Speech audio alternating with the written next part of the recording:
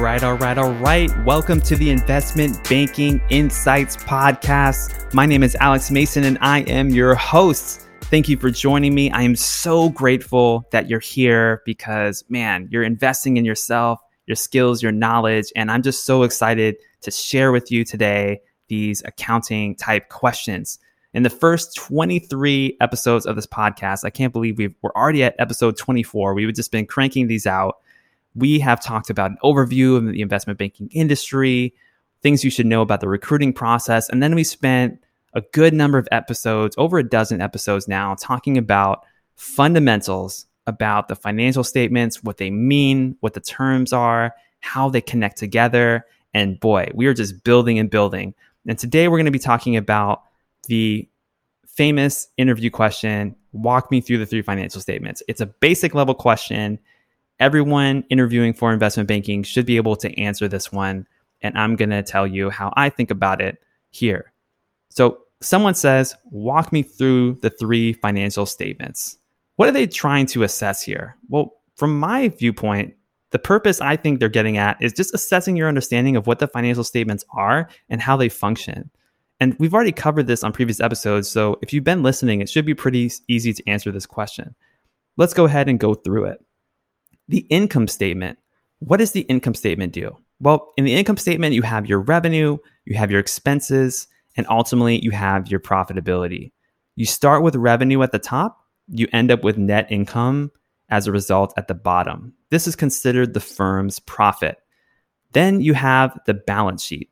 The balance sheet shows you the company's assets, the company's liabilities, and the equity in the corporation. What the company owns versus what the company owes. Now, assets are what the firm owns, liabilities are what the firm owes, and equity is what is left over. There are short-term and long-term assets and liabilities, and when someone talks about a short-term asset or liability, they're talking about something that can be converted to cash or is owed within the next 12-month period. So that's the balance sheet. The cash flow statement, you have three sections, but ultimately the purpose of the cash flow statement is to show you the movement of cash in and out of the company. So you have operating cash, investing cash, and financing cash flows. So you start with your net income at the top, then you make adjustments for non-cash expenses and working capital. And then at the end, you have the total change in cash. Now, some examples of non-cash expenses, these could be things like stock-based compensation or depreciation, which we talked about a little bit. We're going to be getting into depreciation a little bit more. And then an example of working capital changes, that's if a company takes on, for example, short-term debt. So the balance sheet wouldn't change because your current assets increase by the same amount as your current liabilities, the debt, but your cash flow would increase because you're raising capital. Okay, that was a little bit too long probably on the cash flow statement part of the answer. But fundamentally, let me just summarize this again in a way that I would actually respond to it if someone asked me this question in an interview. I would say, okay, the income statement tells you your profitability, your profit and loss of the corporation, your revenue minus your expenses equals your profit. Your balance sheet tells you your assets, your liabilities, and your equity, what the corporation owns versus what it owes. Your cash flow statement tells you the actual movement of cash into and out of the corporation over a certain period of time, both operating level, investing type cash, and financing cash flows.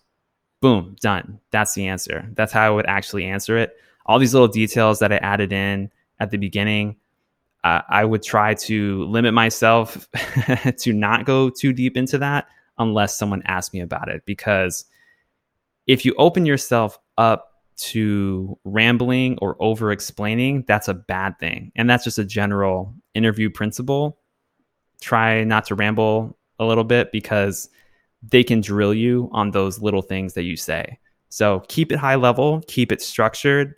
And those are the three financial statements and a summary of them. So we're just going to keep it short and sweet here.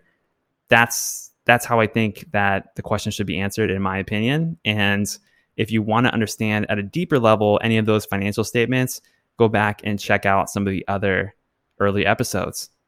But next time, we're going to be talking about the question about some of the major line items on the financial statements, because it's not enough to just know what the financial statements do. We have to understand the components of them. So we're going to be talking about that in the next episode. This is Investment Banking Insights. I am Alex Mason, your host, and I'll see you next time.